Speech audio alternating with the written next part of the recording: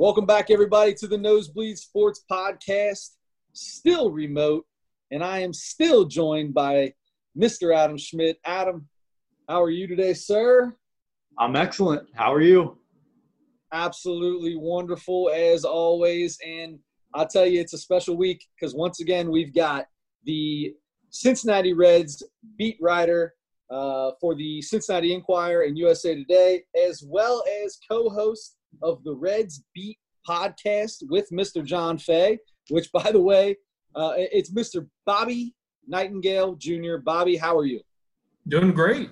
Glad to be back. Bobby, you lead that podcast beautifully. Oh, well, thank you. You get in the driver's seat, you get that thing moving. Everything is it's smooth as a warm knife through butter. I just try to steer it for John, and then I just let John drive as long as he wants. I like that. You drive the car, and you just let him take the conversation where it needs to go. Exactly, yeah. John Fay, I've been a fan of John Fay's work for a long time covering the Reds, so he does an awesome job. And then you coming in the last 2 years have been awesome as well. So you two doing that podcast together, that's instantly my favorite podcast on the internet. Yeah, appreciate it. Yeah, thanks. There you Awesome. go. There you go. So, Bobby, I guess the first thing that I'd like to say is, how you feeling with this whole thing, man? Everybody, the family healthy, everybody good. We staying positive in the apartment or condo or house or whatever you're in by yourself for however long it's been now. Yeah, luckily my fiance is here, but otherwise in my apartment, everyone's been safe. Everyone's been good. We were supposed to get married in November, but we're gonna have to. That's already been postponed. So has it? I mean, we'll probably still get we'll get married, but no wedding. So we'll so you're gonna do the old get hitched, but do the big party later on down the road. Figure something like that. But we're still working on the details, but that's been the one big change from COVID. Man, I tell you, you're the first person, second person I know that was supposed to get married in this whole thing, and that's got to be. I mean, that stuff's planned out a year ahead of time, so that's got to be a rough deal right there, bub. Well, I got nervous early on because in baseball they were talking about moving the playoffs to November. Yeah, usually November's safe, so it was just like like the Reds make the World Series, and I miss it because I'm. And by the way, you would have missed that World Series. I'm just going to let you know. Oh, yeah. There's no doubt about it. No doubt about it. Well, congratulations, I guess, is in order. I didn't know that you were engaged. That's awesome. I am married. It's a beautiful thing. I absolutely love it. And just get used to the word I'm sorry. Yeah, exactly. We're getting a lot of practices. If you can say I'm sorry, you're ready to go. It's all good. It's all good. Everything's better after that. So let's get into the Reds. What do you say? Yeah, perfect. All right, man. So we'll start with the COVID thing. Trevor Bauer's probably been the most vocal about the whole deal, and the biggest thing right now coming into this season is was the money and all that to get this thing started. I guess first off, what did you think about that whole mess coming up into this? Whose side were you on? Maybe not necessarily whose side were you on, but where did you stand? Maybe how did you feel about this getting started? Did you think we'd even have a season?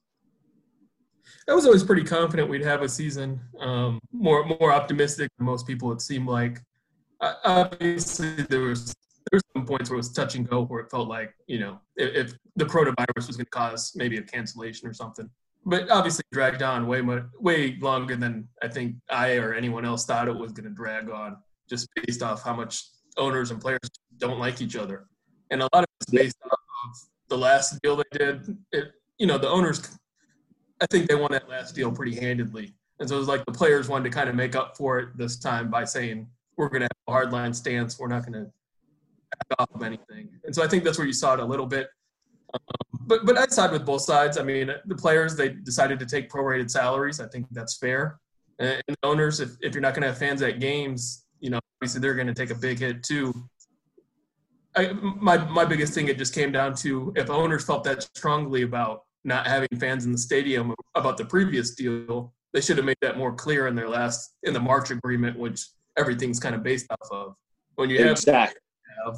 it was almost just like you can't be mad you messed up in the beginning and didn't make it clear enough that everything was based off having fans when there are no fans. You couldn't have said that any better. I've been saying that for the last 3 months on this podcast. So then, Bobby, do you see this, the way this went, having an impact on the next collective bargaining negotiation? Yeah, I mean, the next one, the current collective bargaining agreement ends after the 21 season, so we have one guaranteed season left. I mean, I think it shows, you have to be at least prepared for a strike if it gets that far. The one thing, though, is no player, the last one was in 1994, the big strike where the World Series was canceled. There's no players around, and there's only one owner around from that strike.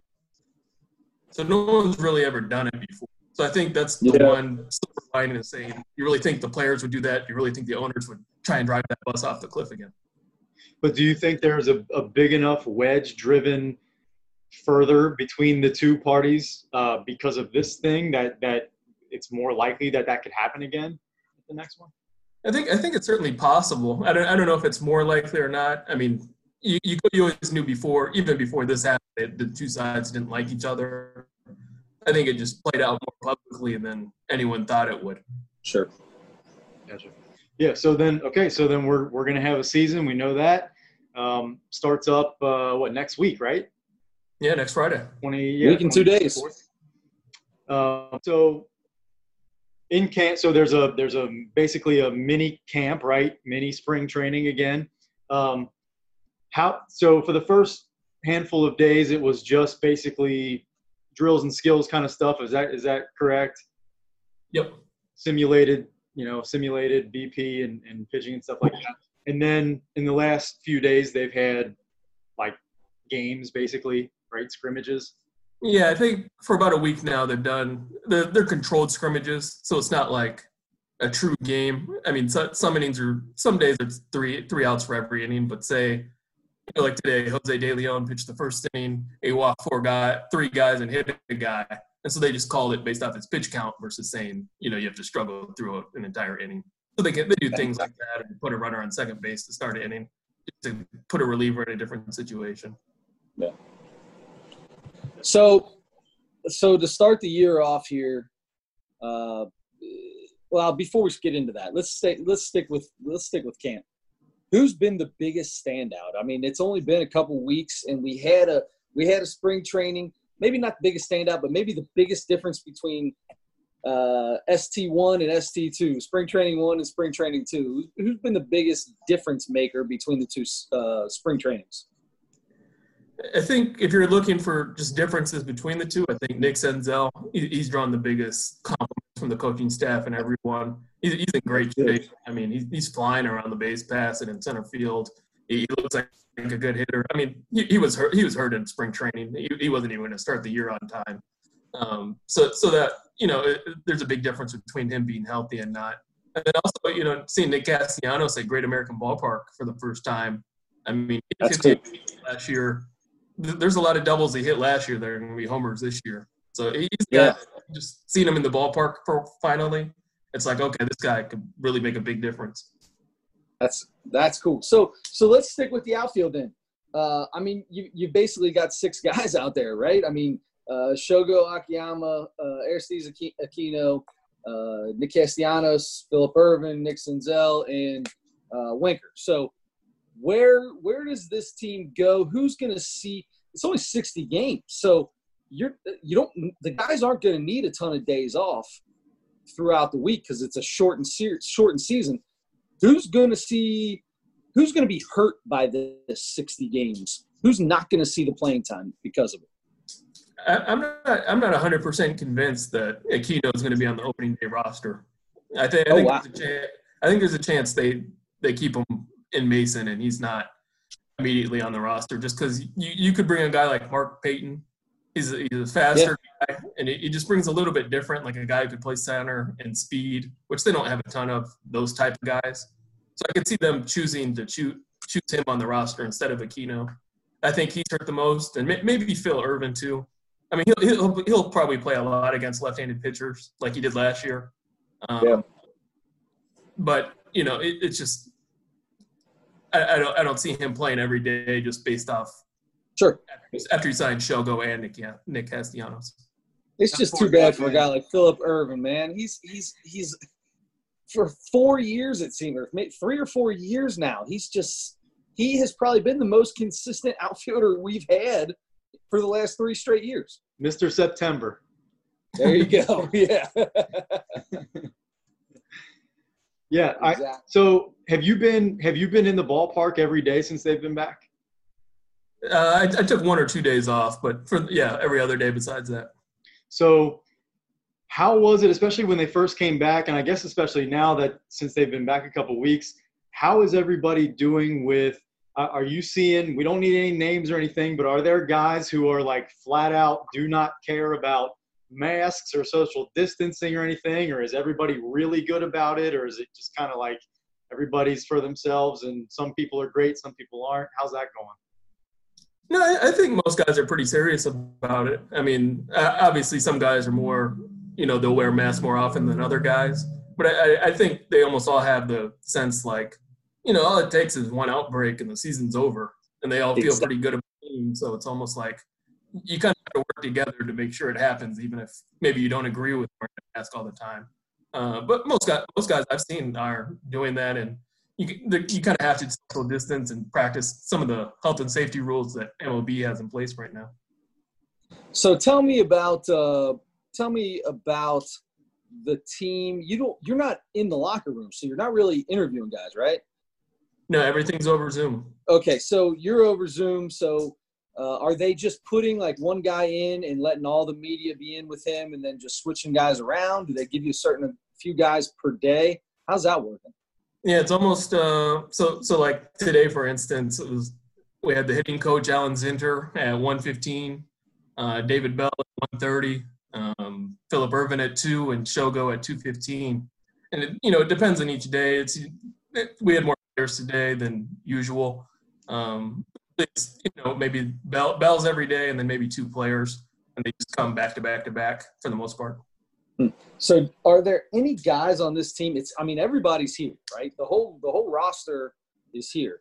Is there anybody that seems like there's some guys still kind of on the fence? There's a lot of guys who have just said they don't want to play, that they're not going to play. Buster Posey being one of them, probably the biggest name out there. There's other guys, a lot of stars coming into that, or even saying they're still kind of maybe on the fence with it.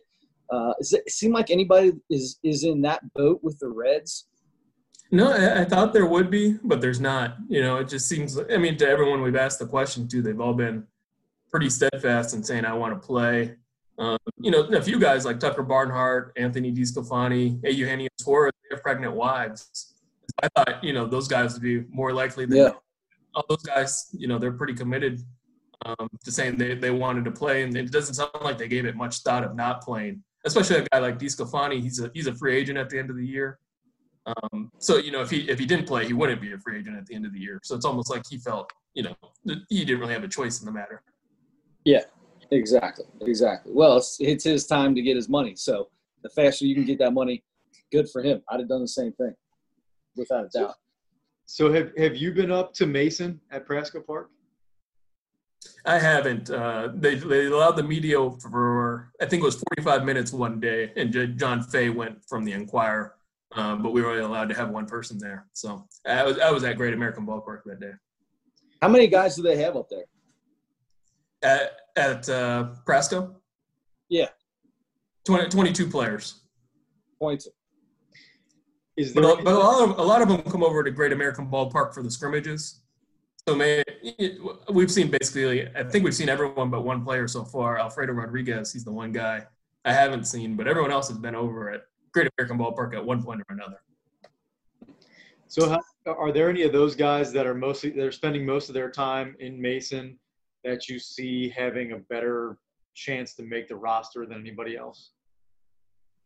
I mean, Aquino, all it takes is a few injuries and he's back into a starting role. I mean, obviously, you see his potential, so he's a guy. TJ Antone, he's kind of been one of those guys that he was really good in the spring as an up-and-comer. He was going to go to AAA. Now it's like possibly in a bullpen role. I could see them. He's throwing like 95 to 97. So it's one of those guys where he's really taking a jump up. So I could see him being a future guy in the bullpen. And there's a few non-roster guys over there that we just don't see regularly enough to know if they have a true shot at making the roster. But there's a chance. I mean, there's guys with big league experience over there that, maybe they've been having a great camp and we just don't know about it. Yeah. All right. Well, let's get a little bit into the season that is going to be. So we're talking 60 games. It's going to be shortened. The Reds are right now known for having one of the better starting rotations in the National League, if not in baseball. So in no particular or let's go alphabetical order: Bauer, Castillo, DeSclafani, Gray, Mahle. Number one, do they have a rotation set up yet? And number two, are they even going to definitely go with a 5-man rotation with 60 games being so short? Maybe knocking Mahle out or Disco and getting some of the better arms to throw more? They already announced the rotation early on, so it'll be Sonny Gray's your opening day starter. And then okay. Castillo, Trevor Bauer in order, and then versus the Cubs. So those three will pitch against the Tigers, and then versus the Cubs it'll be Wade Miley and Anthony DeSclafani will be the number 5. And it looks like they'll do a 5-man for at least the start of the season, just based off the first 17 days they don't have a day off. So it's almost like you have to fill 17 days without crushing your bullpen. So I think you'll see that for at least until the first off day, and then maybe afterwards you can get a little bit more creative in terms of Trevor Bauer's a guy who wants to pitch a little bit more often, so he could be a guy after that first off day if he's pitching well, he starts the season off well. You could see that happen. A guy like Derek Johnson. Go ahead, Adam. I'm sorry. How surprised were you to see that Sonny Gray got the nod over Castillo for opening day starter? And why do you think that? What do you think was the deciding factor? I think Sonny Gray. I think he's thrown a little bit more during the shutdown period. Castillo was here in Cincinnati the whole time, but Gray he was with Curt Casali and Derek Johnson during the last few months. So I think he's a little bit further ahead, and I think that played a little bit of part in it. And also, those two are the two main guys that have opening day experience. And Castillo, I mean, obviously you saw what he did last year. He kind of took it and ran with it. But Gray, the way he finished, I mean, he was one of the top National League pitchers the last 2 months of the season. Sure. So I think it was rewarding him for that, saying, we like Castillo too, but, just kind of reward for the way you finished. So I wanted to get into Derek Johnson because with a shortened season and an expanded roster, man, the amount of arms you have and the things you can do with those arms of throwing 2, 3, even 4 days in a row. I mean, Lorenzen already said he'll pitch every day. He wants to pitch every day. We obviously know that's not going to happen. But Derek Johnson, he's got a lot of college background. Will that help? Will that help the Reds, or do you think he might try to get a little too fancy with it and just stick with what works in Major League Baseball? No, I just think they're going to try and win every game, no matter what. I mean, I think that taking your starter out after 2 innings and just being aggressive that way, I think you'll see it happen. I mean, you kind of have like Tyler Mahle's in the bullpen. He could pitch 5 innings if you had to.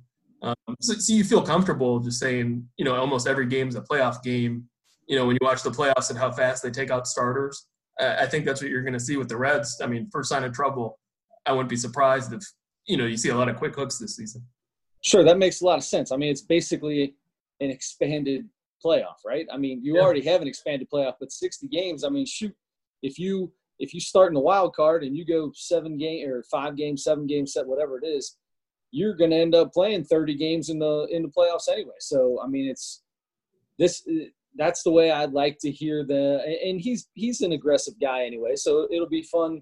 It'll be fun to see what Bell does throughout the season and Johnson. in that case. So. Yeah, and I agree that his college experience will help. I mean, it's just one of those things where he's kind of used to a sprint. He's used to, you look at his experience with the Brewers too. He's just used to knowing how to manage a bullpen really well and kind of just being in this type of environment where every game means so much more than a typical season.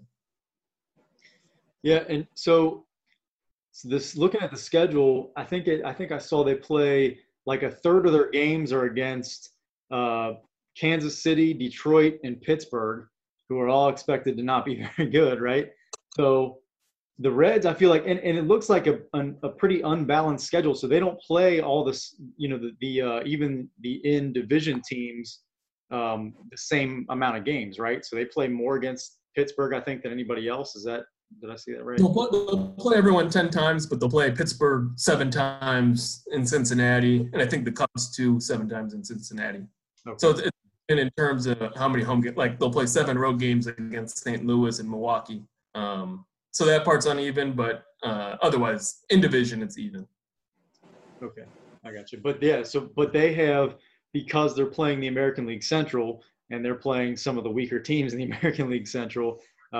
It looks like they have a little bit more of an advantage over maybe some teams in like the East or something like that have to play, a good American League or National League East. You know what I mean? Like, so I feel like the Reds have to have an advantage because of that schedule that they just get lucky enough to play, right? Yeah, and also like the American League Central, so you play 6 games against your rival and then 4 games against everyone else. Well, the Reds' rival this year is the Tigers instead of the Indians, which I guess it's based on distance, but I mean, if you get to play extra games against the worst team in the major leagues, and then also you get to play 6 of your first 10 games against the Tigers, I mean, to me that's like the biggest gift from the scheduling gods you could ask for. Yeah, that is goofy. So that doesn't make any sense. I mean, they literally have a trophy and stuff that's given for our rivalry. Anyway, which is the silliest thing to me. I don't know how you feel, Bobby, about it, or even Chris, but the Indians Reds, that does not feel like a rivalry. I know it's an instinct. Oh, it's not. It's not in any way, shape, or form. Not at all. Not at all. Not at all. It's a rivalry for people that live in Columbus. That's it. Because it's a mix up there. We don't care about them. They don't care about us. I actually enjoy the Indians. Ramirez is one of my favorite. Yeah. Jose Ramirez is one of my favorite players. Anyway, so the DH being throughout the year. Speaking of American League teams, who have the Reds said anything about putting anybody directly in that? I mean, is Castellanos coming from the American League? Is he going to be the number one guy to be put into that spot, or is it going to? I mean, it's got to be an outfielder, I would think, that's going to take that position most of the time, or is it are they just going to kind of move it around? Do they not know? Yeah, I think they're going to move it around. I think 95% of the time it will be an outfielder, just because those are your best bats. I sure. see Winker doing a lot just because he's not a great outfielder. Castellanos said he doesn't want to. I mean, it's not like he won't play if he is, but he said, if it's up to him, he doesn't want to at all. So I think they'll take that into account a little bit. Just because he says he wants to be a better defender. That's something he's kind of dedicated himself to being. And he hasn't really played one position for an extended period since he entered the major leagues. So I think where he's coming from. So I think it'll be like Winker, Castellanos, Irvin. I could see a bunch of those type of outfielder types shuffling through. I'd love to see Phillip Ervin get to make an impact on this team more consistently in a role, even if it's in a role like that. I think that would be a perfect spot for a guy like him. But that's just me. I'm very interested to see how this DH plays out throughout the year. Is this something that you think in the next collective bargaining agreement is going to be put into place? Is this one of those things that the players were talking about? A lot of the things the owners wanted, they were afraid they're going to try to push it all into that next CBA. Is that one thing that you think we are on the brink of a National and American League DH? Yeah, I mean, I think if they go back to no DH in the National League next year, that'll be your last year of not having a DH. So it's possible they might add it next year, and you never have a National League without it again. How do you feel about that? How do you feel about that? I've always advocated. I wrote it a few times in the Inquirer. I want like a hybrid model where you can have a DH for your starting pitcher, but once you take out your starter, you lose your DH. Ooh. Whoa! Look at this! Holy cow! It's like I need to find that. I haven't read that article of yours yet, so I need to find that because I'm interested in that. Me and Adam have had a lot of conversations about the DH, and I can't figure out where I'm at. I'm pretty much against it, I feel, because I kind of like the strategy involved. I love the strategy in baseball in general. That's one of my favorite things about baseball.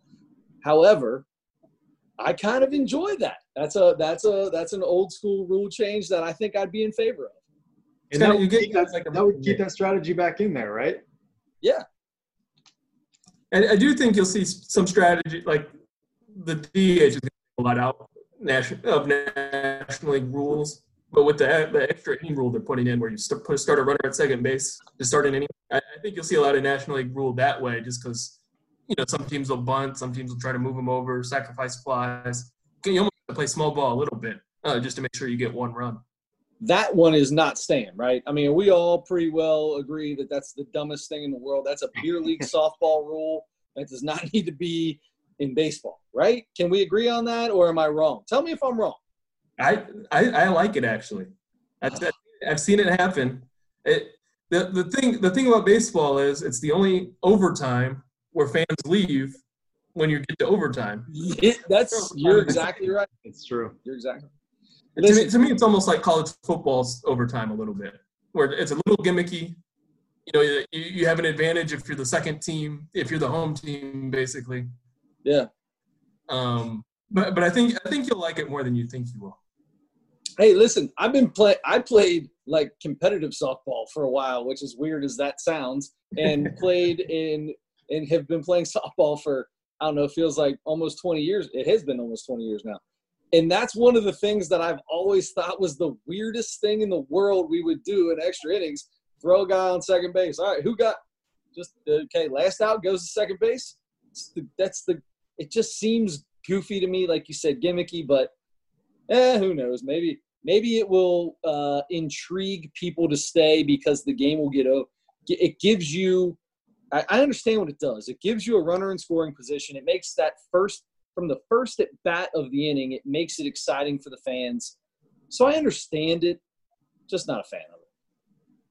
I just think if you had Billy Hamilton still on the team, and then you get to the 10th inning, you let him go pinch run. It'd be exciting to see if he'd steal a base. That type of thing. Could he score from second on like a bloop hit? Sure, but he would have to be. Now, how does the rule going to work? Because I haven't read into it, but I know the way we've always done it, playing, like I said, in the softball league, is the last out would go there. So you can obviously pinch run for that guy, but you can only pinch run for him if the guy's not in the game. So Billy Hamilton, he started most of the time, so he would not have even been an opportunity, not have been a chance. Of course, he made a lot of last outs in innings, so he definitely might have been there in that case, but is that the same way this works? Yeah, same way. I mean, like say Michael Lorenzen, you don't use him as a pitcher. I mean, he's one of the fastest guys on the team. Yeah. So, he'd be a good guy for that role too. Travis Jankowski. Yeah. Come on. There you go. I'd love to see that hair flowing in the wind. He still got that long hair going? Oh, yeah, of course. Oh, yeah. See that stuff flying. I love it. Nobody cut their hair during the quarantine, so I'm sure there's all kinds of locks flowing around there. Exactly. Oh, goodness. What else you got, Adam? There was something I had just a minute ago, and now it's escaping me. That's absolutely terrible. I don't know. I mean, my biggest thing now is when can we expect the next Reds Beat podcast? Ooh, probably. Maybe in a few days or so. I mean, we're getting close to where they have to set the roster. I mean, you have your first game in 9 days, so I in the next 4 or 5 days, we'll kind of have a picture of who the 30-man roster will be or who the last 1 or 2 spots will go to. So probably around then. Because there was a period where, because there was nothing going on, there wasn't anything going on, so there was no podcast or whatever for a while, and then I just listened to the last one the other day, and I'm loving it. You guys gonna do that throughout the season? Yeah, we hope to. Yeah, maybe hopefully like a weekly thing, because we're probably not going to travel that much. Or the Inquirer, we're planning to go to the first road series, but beyond that, I mean, just because everything's over Zoom and with all the travel restrictions, I don't know how much we'll actually travel compared to other seasons. I'm guessing if they're not having the broadcasters travel, they probably won't have you guys travel much either, right? Yeah, I mean, it sounds like we'll probably do the first one just because it'll be unique, and then maybe after that might be, we'll revisit maybe in September if things change. Are you excited about that, or are you going to miss the travel a little bit? I mean, it's almost like in a regular season when you're on the road, it's a different type of access with players. Just they don't really have anywhere to go. You're either at the hotel or you're at the ballpark. So ballpark more, so you have a chance to talk to them more. But now, I mean, if everything's over Zoom, there's not really, there's no advantage to being on the road versus, you don't get the fun hotel bar interviews after. You know what I mean? I'm with you there. I miss my Marriott. If I was a ball player, the beat writers would have loved me because I would have been down sitting. You always find me after every game. You always find me down at the hotel bar. I'll give you any story you want. Yep, the later it is, the better quotes you're gonna get. You better believe it, bro. You better believe it. Headline after headline, Chris. That's right. Quote me too. Quote me on this. Quote me on this. No. Hey, Bobby. Adam, you got anything else for him? That's it. That's all I got. Bobby, man, brother, I appreciate. As always, we appreciate it. Tell everybody again how they can follow you and what you got going on, whether it be writing or podcasting or whatever else. Yeah, everything's on Cincinnati.com. The Reds Beat podcast on Twitter, Nightingale JR. Obviously, we've been kind of ramped up since camp started. We'll ramp up even more once the season starts with some other things. We'll try some new things this year, just because the challenges of doing everything over Zoom. It's different than being in the clubhouse. So we'll try some different things, and hopefully people will read it and like it. There you go. I like it, man. Hey, we appreciate you coming on, and congratulations. Have fun with the weirdness of getting married in banana COVID land that we've got going on now. It's going to be crazy for you, but I'm happy for you. And there you go, man. Once again, Bobby Nightingale Jr. comes on and proves me wrong about the DH. So thanks for coming on. Next time I talk, I want to hear your thoughts on the extra inning rule. I just want to see if you change your mind. Okay, I like that. So if you're good, we'd like to have you on maybe after the season starts, maybe a couple weeks in, and hopefully there's an extra inning game. And I'll let you know the difference between beer league softball man on second and Major League Baseball man on second. Speaking of the late inning, the extra inning stuff, I can't tell you how happy I am there's no West Coast games, because for some reason I could not make myself go to sleep. I had to stay up until 1:30 in the morning for some reason. It didn't make any sense, and then I had to get up to work the next day. Very glad there are no West Coast games, especially when there are extra innings. And opening days at 6:10. So are we gonna?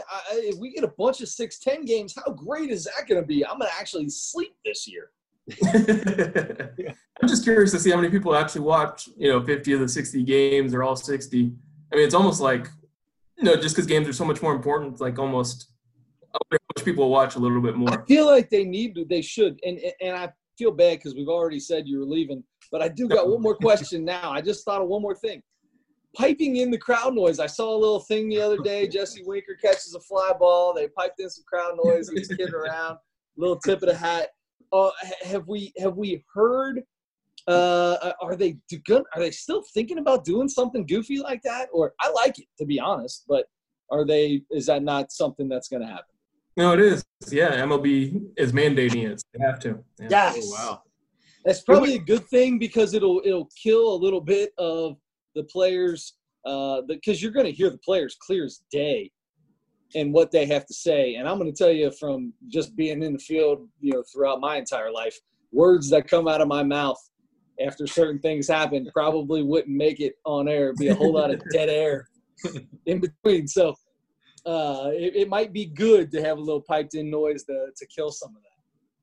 It's a little weird just because it's like, they're still working on stuff during the scrimmages, but it's like sometimes it's delayed. Like a guy will strike out, it'll be 3 steps back, and then you'll hear the cheers. What was weird about it to me is like on that play that you're talking about, it was a routine fly ball, and the crowd noise was way too much for a Cincinnati baseball game for a routine fly ball. It did not match. Opening day, man. Getting ready for opening day. It did not match that play. Just as long as they don't pipe in the woos in for the 7th inning of a mid-August game, as long as they don't do that, I'm good. We were joking in the press box that they need to set it up where, how like some fans go crazy on like a regular fly ball thinking it's going to be a homer, but it just goes to the field. They need to play it. As soon as the ball's hitting the air, you got to have like half the stadium. I like that. That's good. That's good. That's funny. All right, we've kept you for far too long, and you've got a beautiful fiance, I'm sure, waiting for you in the other room, and we appreciate all your time, man. Have a wonderful night. Yeah, thanks for having me. Thanks, Bobby. Right, buddy. Thanks, Bobby. Yes. Bobby Nightingale, ladies and gentlemen. I'll tell you what, man, that dude is phenomenal. He really knows his stuff, and he's quick, and he's got an opinion, and he backs it up. He's really good at what he does. Yeah, that's why we bring him on. He's a lot smarter than we are about all this No stuff. doubt. I'm pretty sure I said that Tyler Mahle was in the starting rotation. He didn't even blink, just kept on talking about it. He obviously is Wade Miley. I didn't mean to say Tyler Mahle. But, he just kept on going through it like I never even made the mistake. What a pro. He's a pro right there. He is a pro. He's a pro. Although I've heard that Tyler Mahle is having a great spring. Or it's not spring, it's summer, but is having a great is looking good at least. Looking good. Throwing hard now, all that good stuff. He's tossing the old pigskin around, huh? Sure. Is that what he's doing? No, that's football. That is football, yes. Yeah, I was just messing around. Hey, if we're transitioning to other sports, then I've got one really quick thing for you. Let's hear it. What you got, bro? Before we go into this comedy segment, so this happened a couple weeks ago, and we haven't talked about it yet, but I just really took a look at the list. So the NBA, there's all kinds of stuff going on about the bubble every single day. There's news like every 5 minutes about what's going. There are more people getting, testing positive. Russell Westbrook has the coronavirus now. There's a new guy all the time that has it. There are guys that are just getting there late now. James Harden just got there yesterday or today or whatever.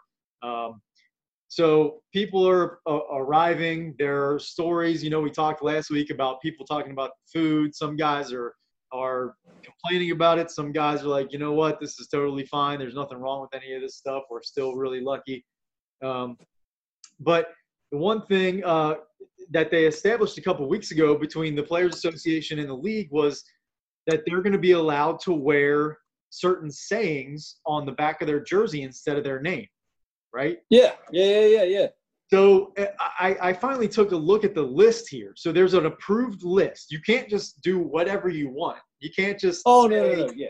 You can't. The NBA wasn't going to let people start talking about free Hong Kong or something on the back. They're not going to deface the brand of the NBA. They're going to make sure everybody's saying something that they're good with. Right. I can't go to them and be like, I want to have slippery dog or slime belly gutter snipe put on my back or whatever. I feel like they'd be good with that. Whatever.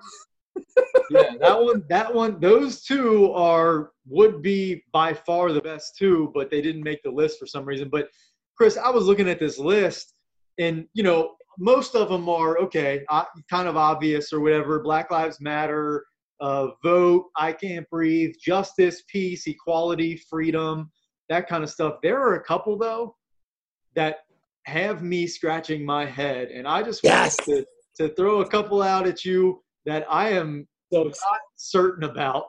And I'm so excited. I'm going to tell you exactly what they mean. Okay. Because I need some help.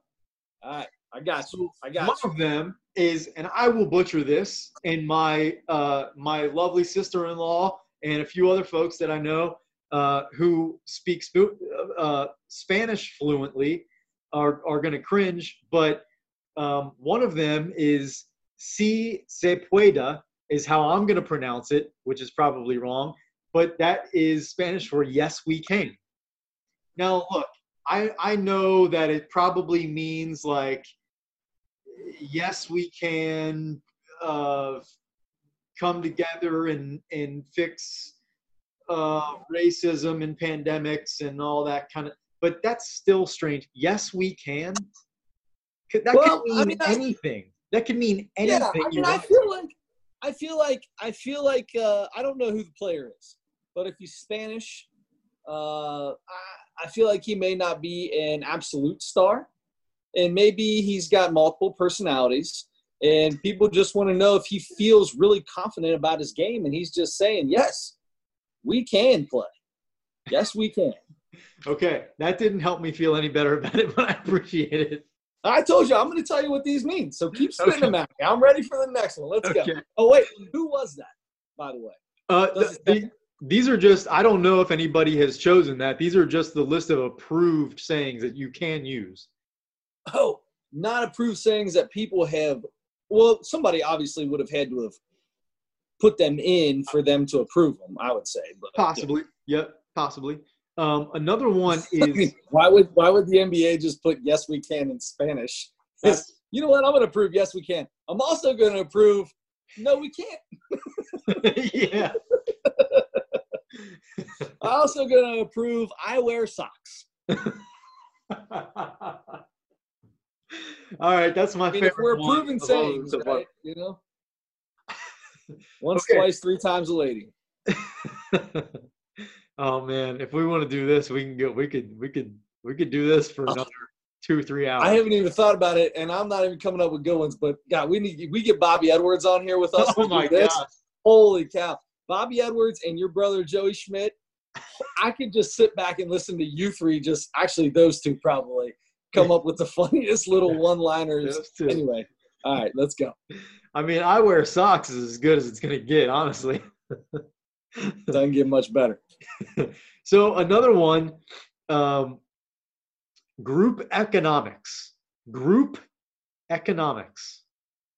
That's an approved saying by the NBA. That you can put on the back of your jersey instead of your name. You can put the phrase group economics. Listen, I'm going to tell you, there's a lot of guys who in the NBA who went to college. Some of them actually went for 4 years. Some of them 1 year, 2 years, 3 years. And a lot of people don't think they ever do any schooling. So I think economics is always the biggest class. You always have like Econ 1 and all that. It's one of those big giant classes. Have like, 200 students in it. It's a group, right? It's a giant group. They're just letting people know, like, listen, I went to school too. I went to class too. I'm just as smart as you. I took group econ. You know what I mean? I wonder if Coach Dressman lobbied for that one. I mean, I would say so. Coach Dressman, God love him. Coach Dressman, who left Elder 1 or 2 years after my senior year. I've told the story about Coach Dressman and Coach Whitmer on this podcast, right? Yes, about how you got Coach Whitmer's and they beat the living brakes off of me and Mike Little in cornhole. Anyway, so they both ended up being lawyers. They went to school to be lawyers, and I believe they're both lawyers now. Yeah. And I think they both still coach for Elder. Dressman, baseball. He was a catcher at Xavier. I think it's Xavier. And Whitmer, who has been a coach at Elder since, I don't know, since he graduated maybe. Yeah. Since they won the last state title. Yeah. So anyway, yeah, Coach Dressman he's the first person to ever teach me how to fill out a check in a checkbook. So nice. I want to say thank you to Coach Dressman for teaching me something that at this point in my life really means nothing. yeah. I'm sure they probably don't teach that anymore, right? I don't know. I would like to think so. I mean, we literally had like a week where we had to like write checks and balance a checkbook in economics class. Well, so would you say that as far as learning how to manage your finances, would you say that Coach Dressman was your mentor? Oh, he doesn't want to be known that way for me, man. I had back when I was in my college days, because I only went to college for a couple of years. In my college days, I had a few of the phone calls saying, "Hey, you're quite a bit late." They gave me a credit card. I mean, I just used it. I never paid that thing. Why do you I just used this? Sure. Swipe, swipe, swipe. I was buying drinks all the time for people. I never paid that thing. There's apparently a bunch of money in this plastic card, and it's just It comes out when I swipe it. That's amazing. There you go. That's exactly right. They gave me my drinks. I already got what I wanted out of it. Obviously, you thought it was a prepaid. You thought it was a prepaid card. Hey, that's what it is what it is. I didn't know how that thing worked. So, like I said, Coach Justin probably doesn't want to be put in that same sentence with me. Okay, so the reason I asked you if you would consider him your mentor as far as that goes is because that's the next strange word you can put on the back of your jersey is mentor. Who is going to put mentor on the back of their jersey? Hey, man, there's, is it a saying? I mean, that's not a saying. It's an identity. And I feel like if you're a mentor, you either have to be somebody else has to call you a mentor, or it has to be like a legal thing or something.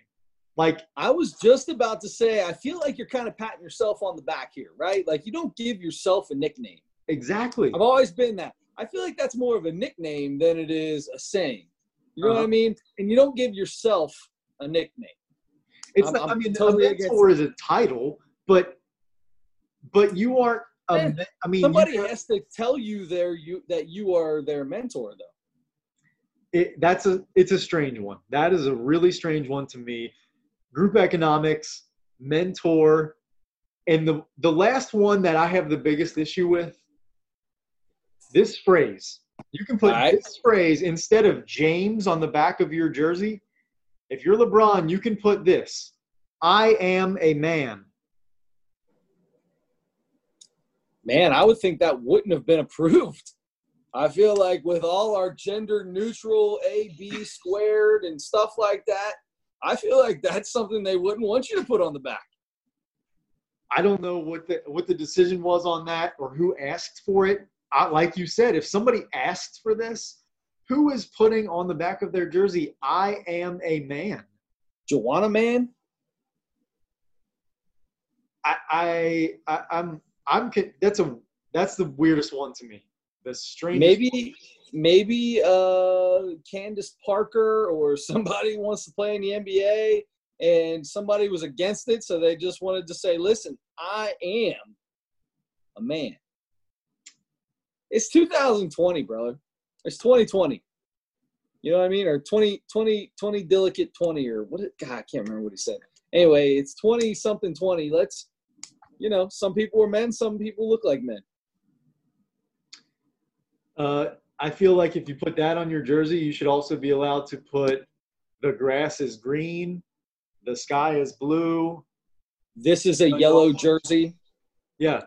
This jersey is purple. So we're all still thinking about LeBron is what it sounds like. I just used him as an example. I did that for you because that's your boy. No, you know what? And speaking of LeBron, that was one of the biggest surprises to me.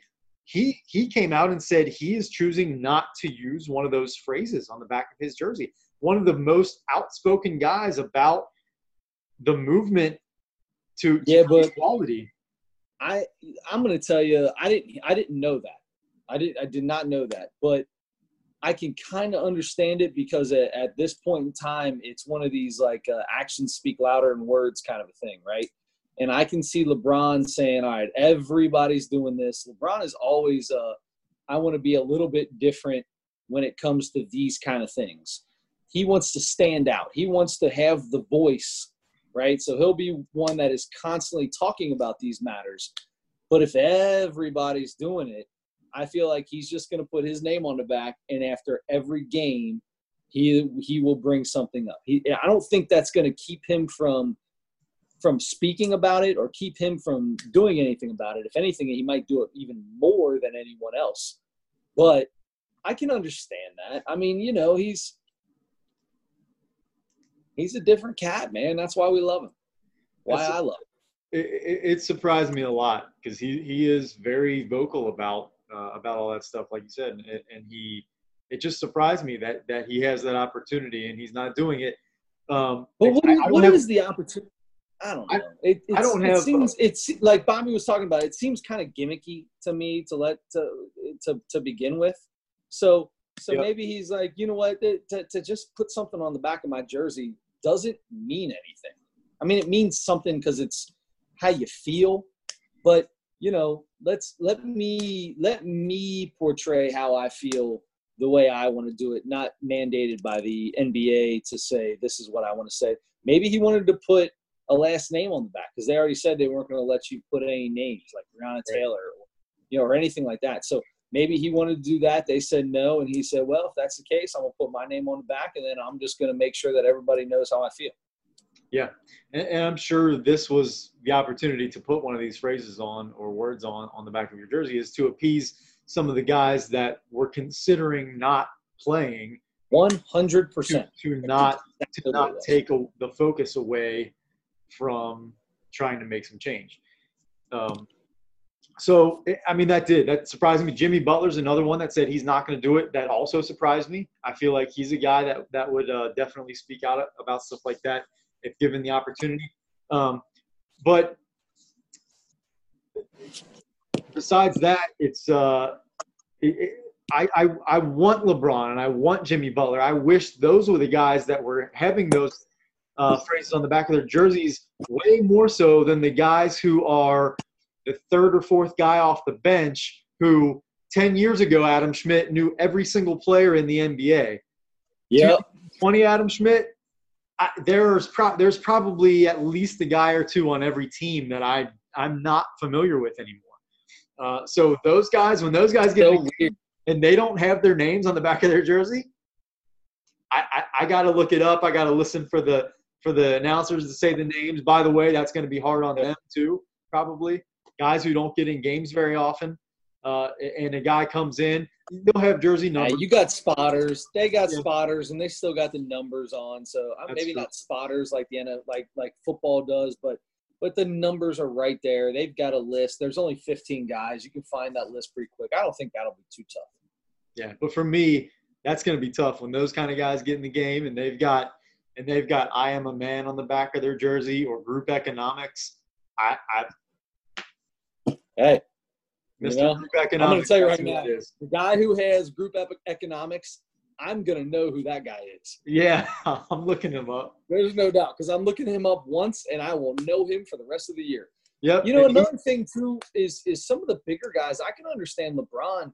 Like, maybe there are some people in camp that gave him a little what's up. Like, hey, listen, I know how you feel about this.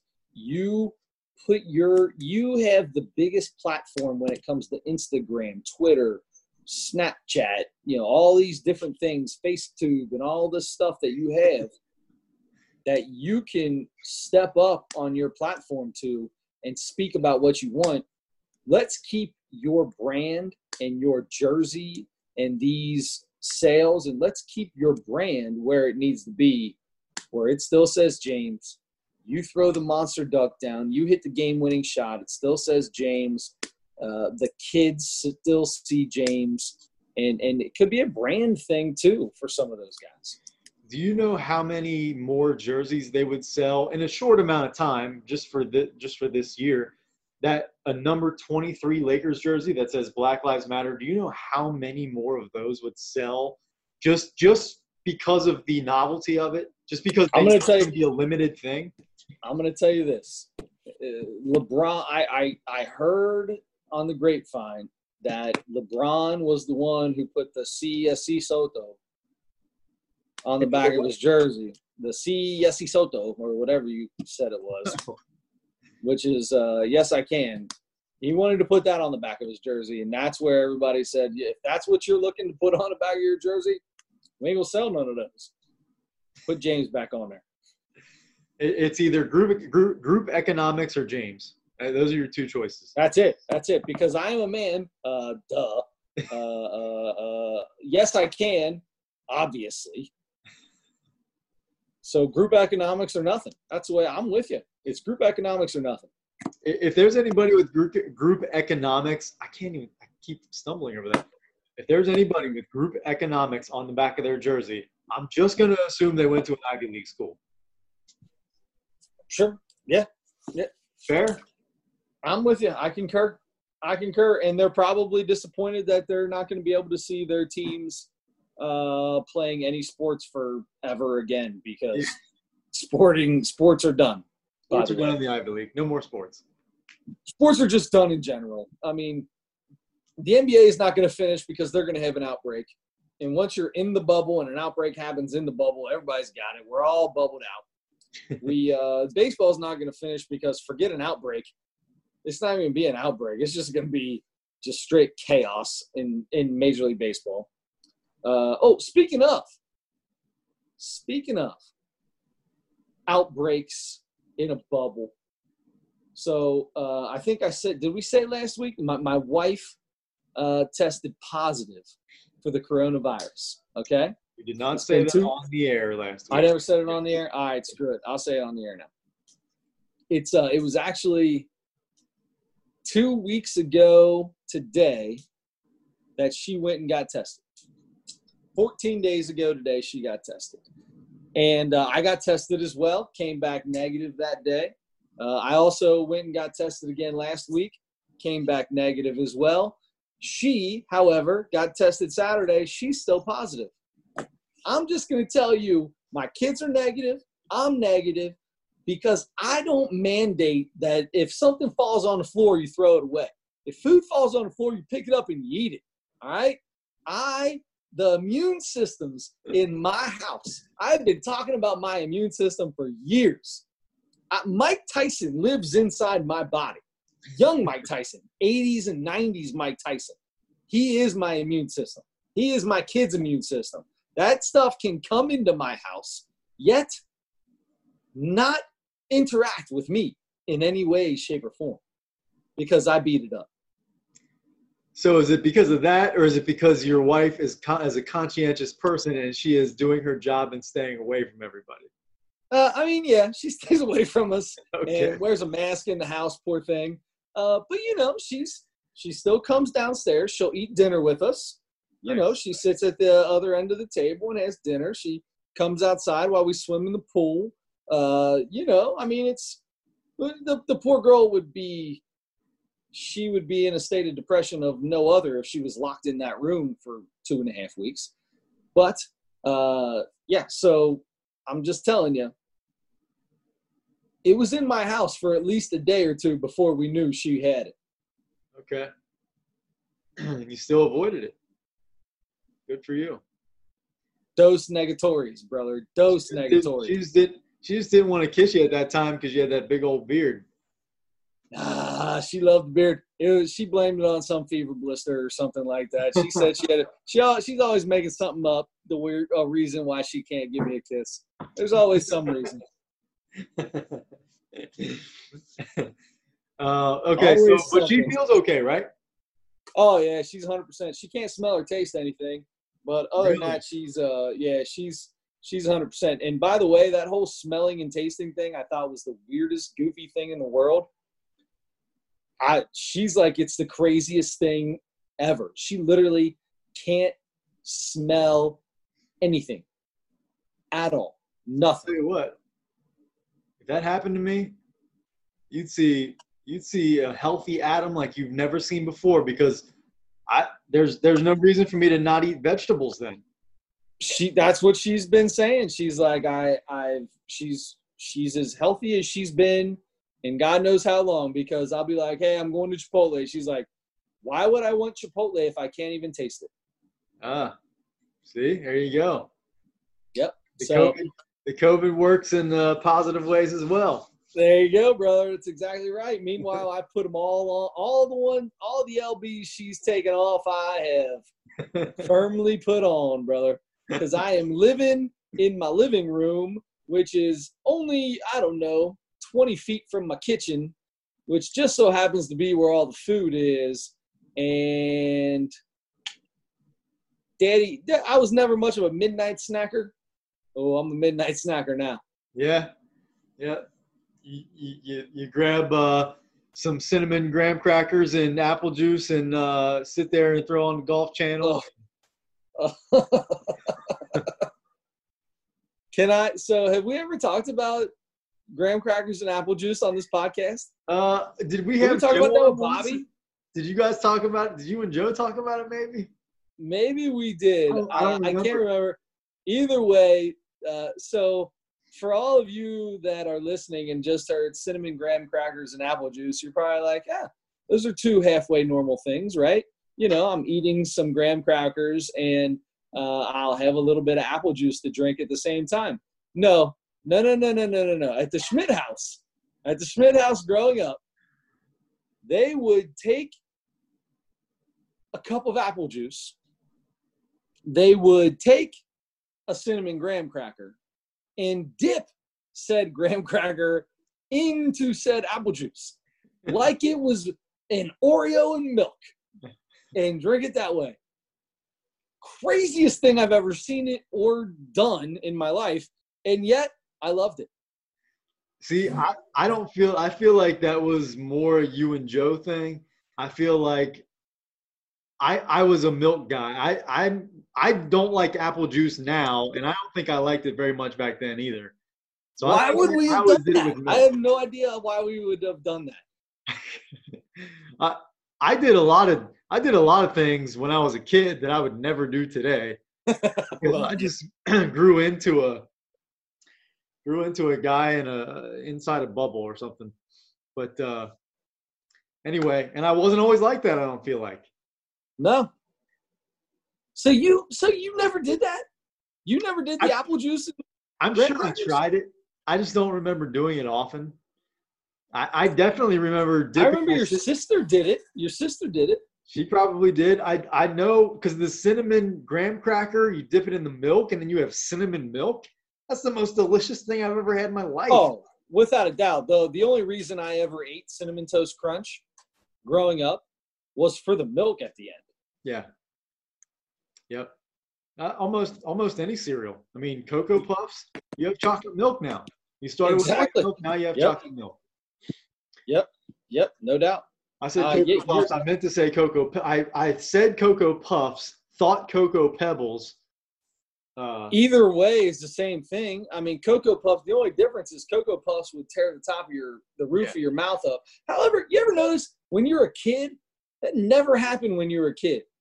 Only when I was since I've been an adult, can I not eat the most delicious, sugary cereal because it tears my top of my mouth up. When I was a kid, that never happened. I could eat a whole box of cereal in a day and never have a problem with the roof of my mouth. Oh, that Captain Crunch, boy. Ooh. Oh, then you get the Crunch Berries in there with it. Oh, the Crunch Berries tear you up. Man. Oh, my mouth is no doubt just thinking about it. So this turned into yeah. Stick your ripping out skin. Yeah. One of those moves. So this took a really weird turn, but not nearly as weird as the comedy special that we watched. Right? How's that for a turn? All right. That was a well transition. So it was my week to pick, and I'm a big Two Broke Girls TV show lover. I thought that was hilarious. Me and my wife watched it for the whole time it was on. And Eric Andres was on there in the middle, I want to say, for probably 2 seasons.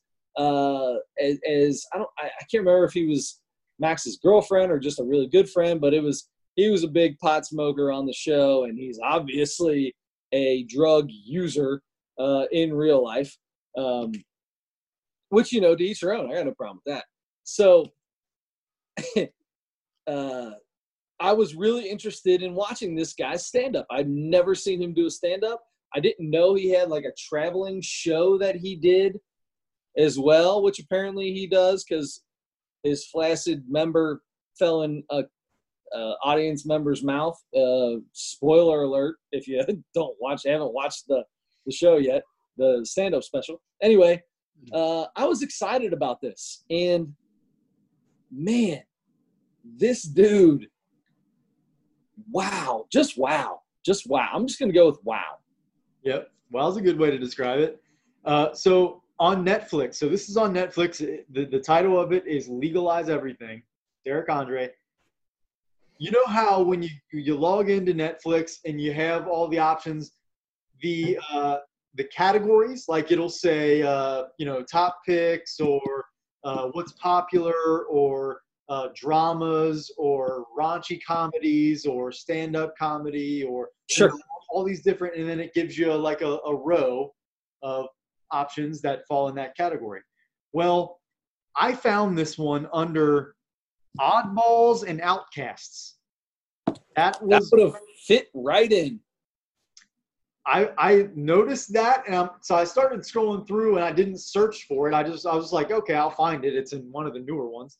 So I just started scrolling through and I saw Oddballs and Outcasts, and I'm like, there's no way it's not in this one, because I already knew. I've seen his show. He has a show on Adult Swim. I don't know if it's still on or not, because it was so outrageous that I watched it for a while and then I stopped, because it was actually worse. It was actually crazier than this special. Crazier than what he did on this special is his Adult Swim show that was on at like 12:30 at night once a week. But so I knew how insane this guy was. And I thought, okay, but this is like a stand-up show. I've never seen him actually do a stand-up set. All I wrote down, Chris, was Eric Andre, Legalize Everything, Netflix under Oddballs and Outcasts. And then the only other thing I wrote was way too much. He just got, some of his stuff wasn't bad. Like he had I feel like he just needed to work on it a little bit more. Yeah. And some of the stories would have been really good and had good punchlines and would have been really funny. But when he would just go ballistic and start freaking out in the middle of nowhere, it was more of a, what the heck is going on, than it was, that's hilarious. Because some of his stuff, I mean, he had some political views. He had, some religious things he kind of talked about, even though he doesn't really care about any of that. But it wasn't terrible. It wasn't good, but it wasn't terrible. I laughed the hardest when he brought his phone out and so I'm going to tell you how it goes. So he's back in his hometown and he texts a girl, I guess, that he used to hook up with, and says, "Come over." And she doesn't answer. So he says, "Are you mad at me?" Which, listen, we've all been there, right? So just weird things that happen. And she says she's somewhere with her boyfriend. And then he gets a text from the boyfriend with some hard guy routine going. And he says, what are you, a villain from a 1980s movie or something like that? And I laughed hard. That was funny. And then he got somebody else's phone, and what he did with that phone, I've always wanted to do. Just text somebody whatever it thinks you should say next. That was hilarious. Mom calls the kid back on FaceTime. Don't just call him. FaceTimes her son, and she becomes the star of Eric Andre's show. She was the star. That was the best part of the entire show at the very end. And then he took his pants off and hit his twig and berries between his legs, which was awkward. My testicles hurt watching him do that. I tried it. I went into the bathroom and I was like, how did he? And I like tucked back and I tried to squeeze and I was like, oh, holy cow. That was, it kind of hurt a little bit. I don't know how he did it. Everything has to be big enough to clear your legs. Well, and you know, the house is a little chilly. I mean, usually the berries are usually the ones that I got no problem moving around wherever they want to go. But they were the ones that felt the worst in that situation. Now, he was sweating profusely, so he was warm. So, you know, the way if you guys don't know much about anatomy, the hotter your body is, the farther they try to get away, and the colder it is, they try to stay in a neutral temperature, so they'll tuck back up in to get a little warm. So he was warm, so I'm sure they were hanging low, but I couldn't do it when I got to the end of it and I went and tried to tuck back and boom, it gave me a little surprise there. The house is a little chilly. That's the one I always use too, buddy. A little chilly, brother. I keep my stuff on 68. You know what?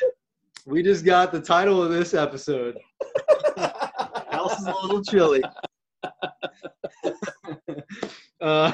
If it wasn't for the amazing Bobby Nightingale being on this program, that would have been the title. That's exactly right. You know what? Hey, I've been telling women my whole life, well, my whole adult life, that sometimes the house is just a little chilly. Turn the heat on in this thing or what? I'm freezing, obviously. Yeah, obviously. Oh, Lottie. Okay. So Don't anyway, let it get off the rails. Don't let it get off the rails, Adam Schmidt. Take us back. Bring us back. I mean, it's hard not to with this cat as our comedy special. We're just going with the theme. That's right. With the theme. So back to Eric Andre, because he loves being naked, and he would just like pull up his shirt at random times when it didn't make any sense, and like he does that kind of stuff on a show all the time. Loves being naked. And it's weird, and I think there's like he just goes for the shock value, and that works like once or twice or whatever in the context. The context has to be really, really funny for that to work. But when you just do it all the time and you're just running around naked and screaming your head off and talking about drugs the whole time, like I had similar thoughts and feelings during this one that I had when we were watching the Pete Davidson special. In a different way, because Pete Davidson is like the opposite of that. He's like this down, you know, like he's looking at the floor and stuff the whole time. And so they're opposite guys, but they're both they both talk about being on drugs a ton, and they obviously have some stuff going on in this part of their body. I don't think Eric Andres does nearly like Pete Davidson. I think Eric Andre is totally cool with himself, and he just is who he is, and it just is what it is, brother. Listen, I love to be naked. I love being naked. If it wasn't for my kids, I'd be naked in my house probably 14 hours a day.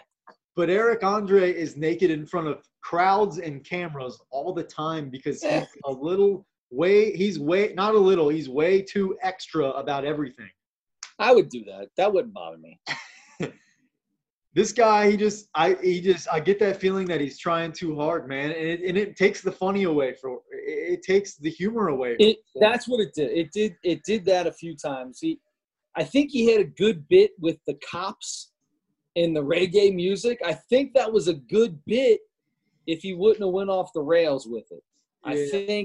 I think he had some good bits that he just jumped off and started screaming. The thing that he brought back from Cuba was hilarious until he started screaming at the end of it. Like, Yeah. I mean, that might have been one of his better jokes, to be honest. And I don't know.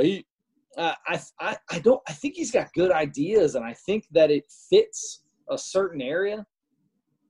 But he just needed to hone those in, and maybe that like you said, the shock value might just be. Sometimes it's just too much because he had some good stuff in there. It just went off the rails. He's probably better as a writer.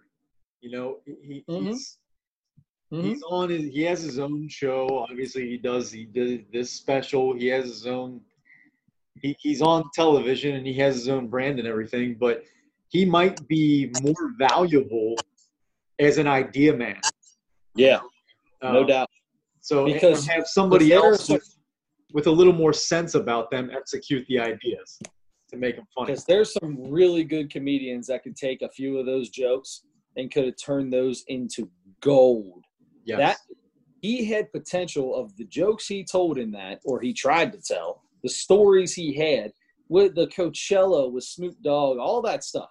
And leave the drugs in it. The drugs are fine. Like how much drugs you take and smoking with your mom and that stuff, it could fit. It could fit without the over the top. I think that dude, he had a good special if somebody else did it. What drug do you think he was on while he was doing that? Look, I'm going to tell you right now, my whole life, listen, you know, I've never dabbled in much of anything except for the alcohol, right? So going off that's that, what they call it on the streets too, by the way. That's the alcohol for it. The alcohol. The alcohol, yeah. So yeah. that's about my extent of dabbling into things. However, I have quite a few slang.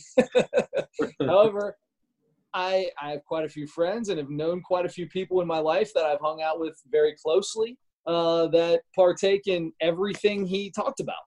So, and have seen people on everything he talked about, except for that, I don't know, the one where he was in an Uber with Ellen DeGeneres. I can't remember, Schlebler, or I don't even know what that was called. That was something goofy. Anyway, but I couldn't tell you what he was on, but he was on something. No doubt. Sure seemed like it. You got to be, because he was dying. He was dying on stage. That dude was not in great shape. And to get into those spurts of incredible, it was incredible cardio that he had to do for short spurts, and he was sweating hard. He used to be a real skinny dude. He should be. He should be. But he obviously gets some munchies quite often. So he gets the munchies, and he had enough success. He got a show on TV, so he has enough money now to just, kind of sit around and eat a little bit more often, I think. There you go. So, all right. Honesty, I think the guy's good. I think the guy could be. It had a ton of potential. I didn't hate it, but I didn't love it by any means. And that's no knock on him, because I think as an actor, when he's in comedies, I think he could do a really good job in comedies where he doesn't do that over-the-top craziness, because just his facial expressions are pretty good. Yeah. Yeah, I would like to see him reinvent himself a little bit, because I agree with you. He could be good, and like I said, I think he could be a writer, and he could still be a performer too. But just focus on what you're trying to be funny about, not getting naked and screaming. The stories are good, man. He had good stories. It just needed to be refined and put together a little better. Yeah. All right, so we got to rate this thing. What do you got?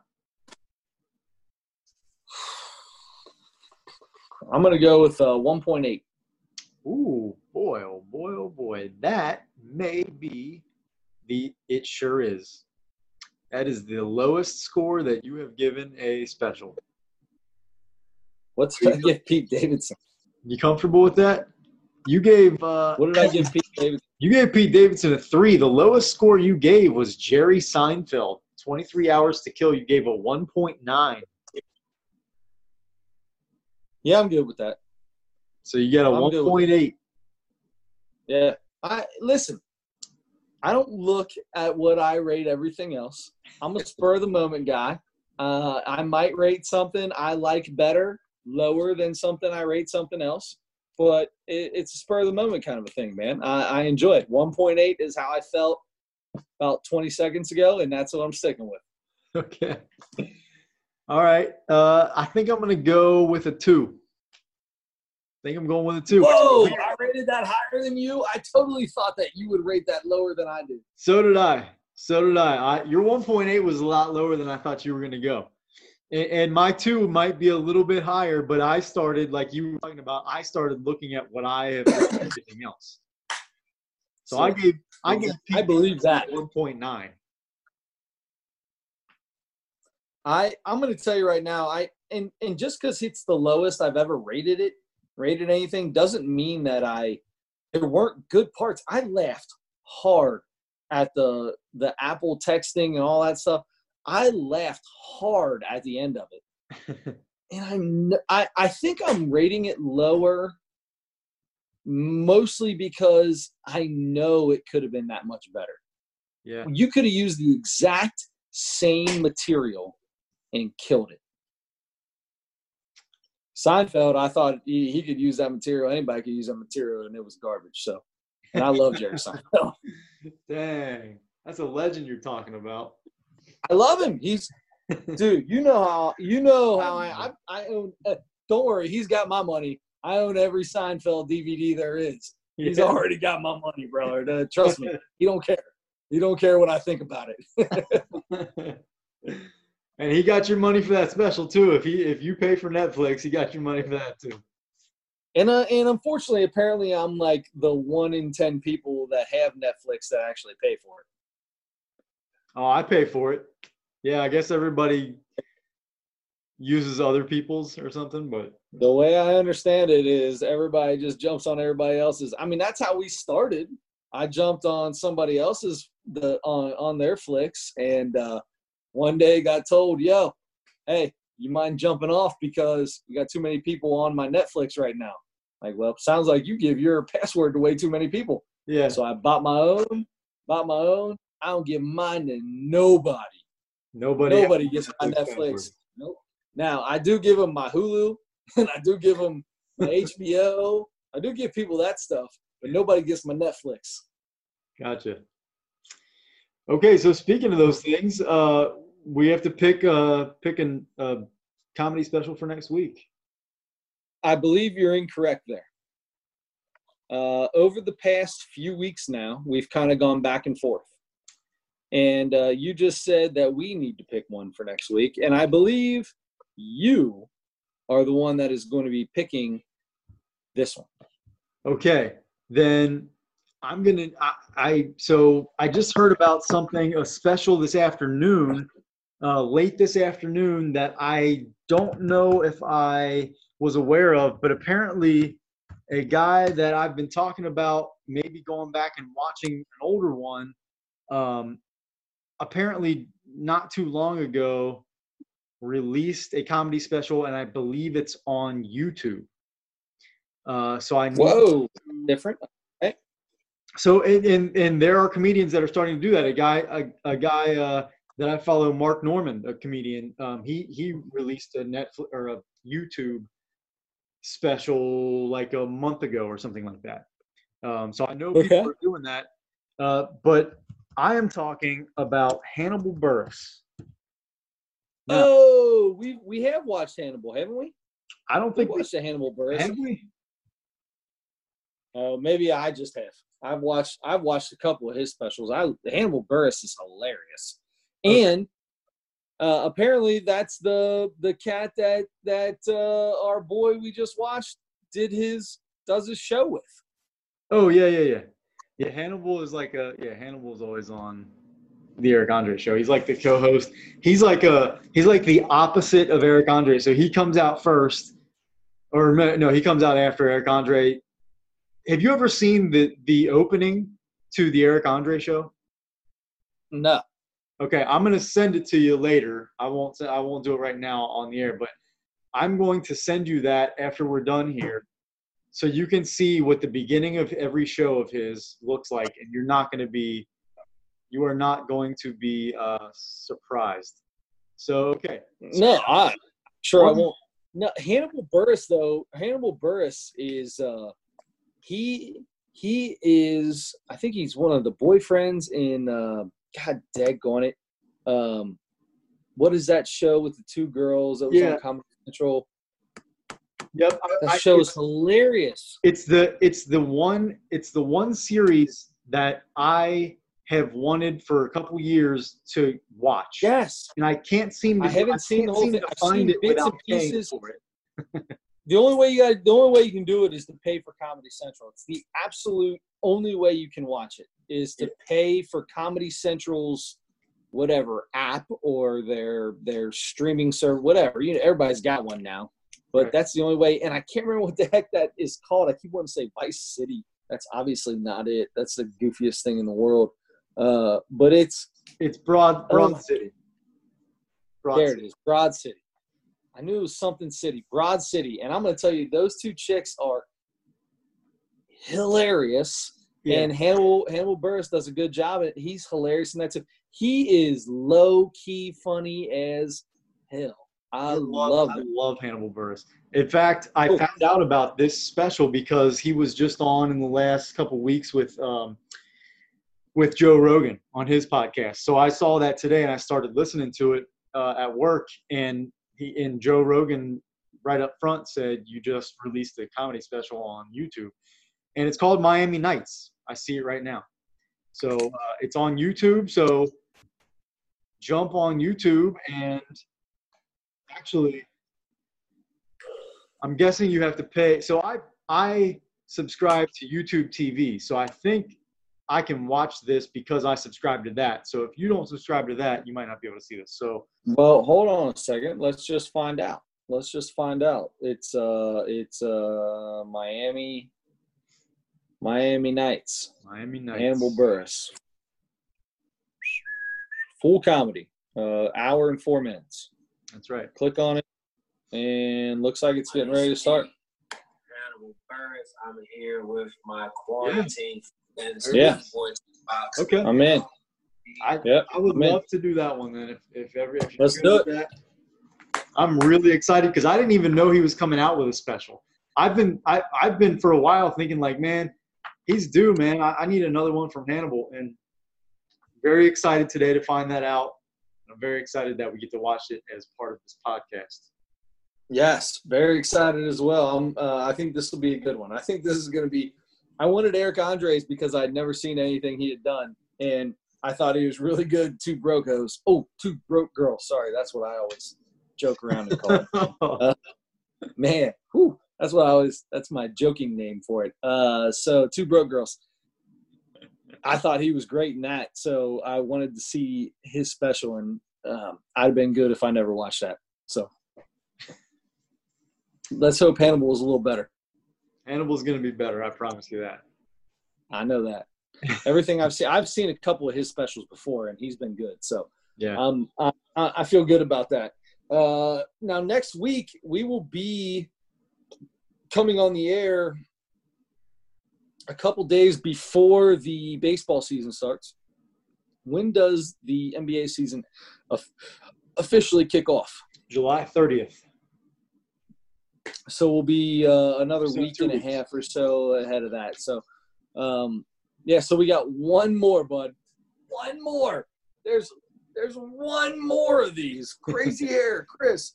One more quarantine podcast with no baseball or basketball. Yeah. That's all right. We'll be ready because you know what?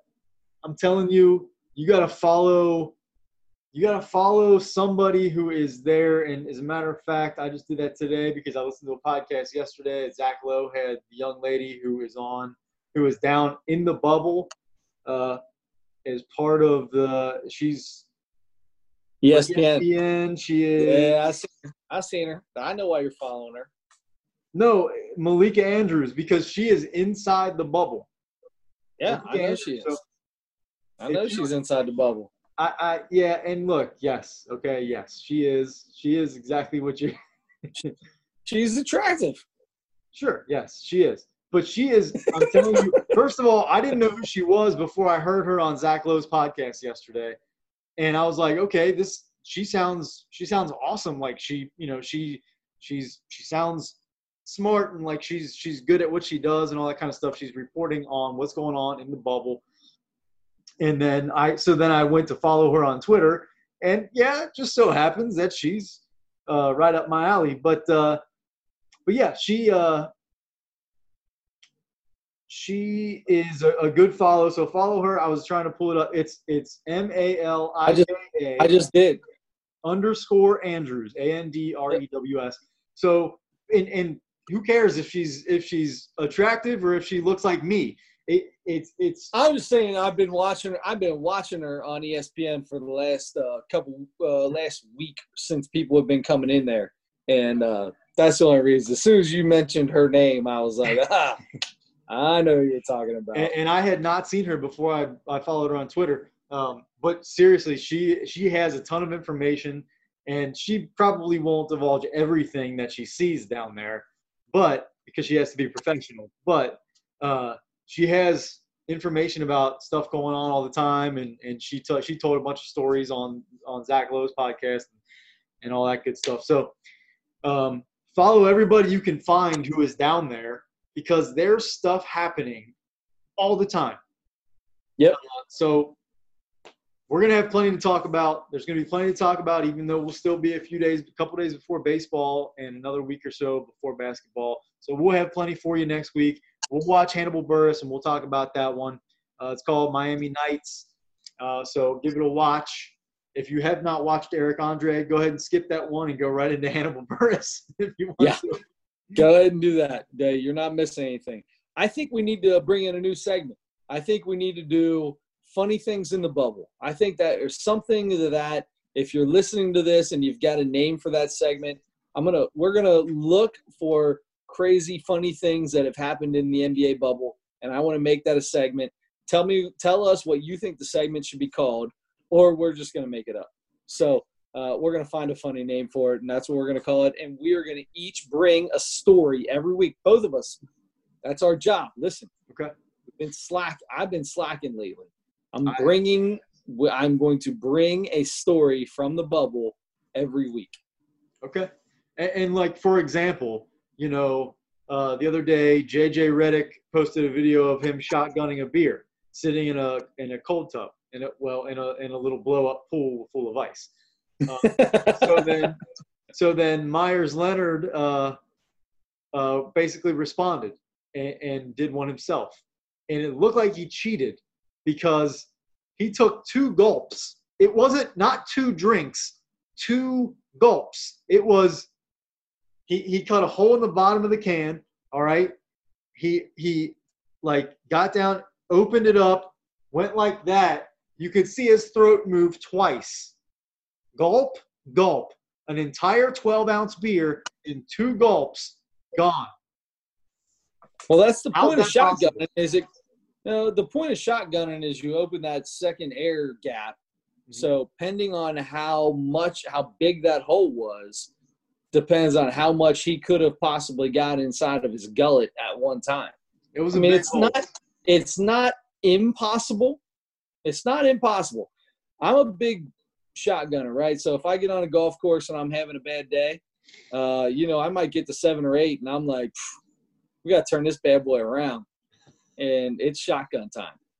So in case you're wondering, I hope JJ didn't have that beer in the cold tub with him, because if you're shotgunning a beer, better off having it just cool, not ice cold.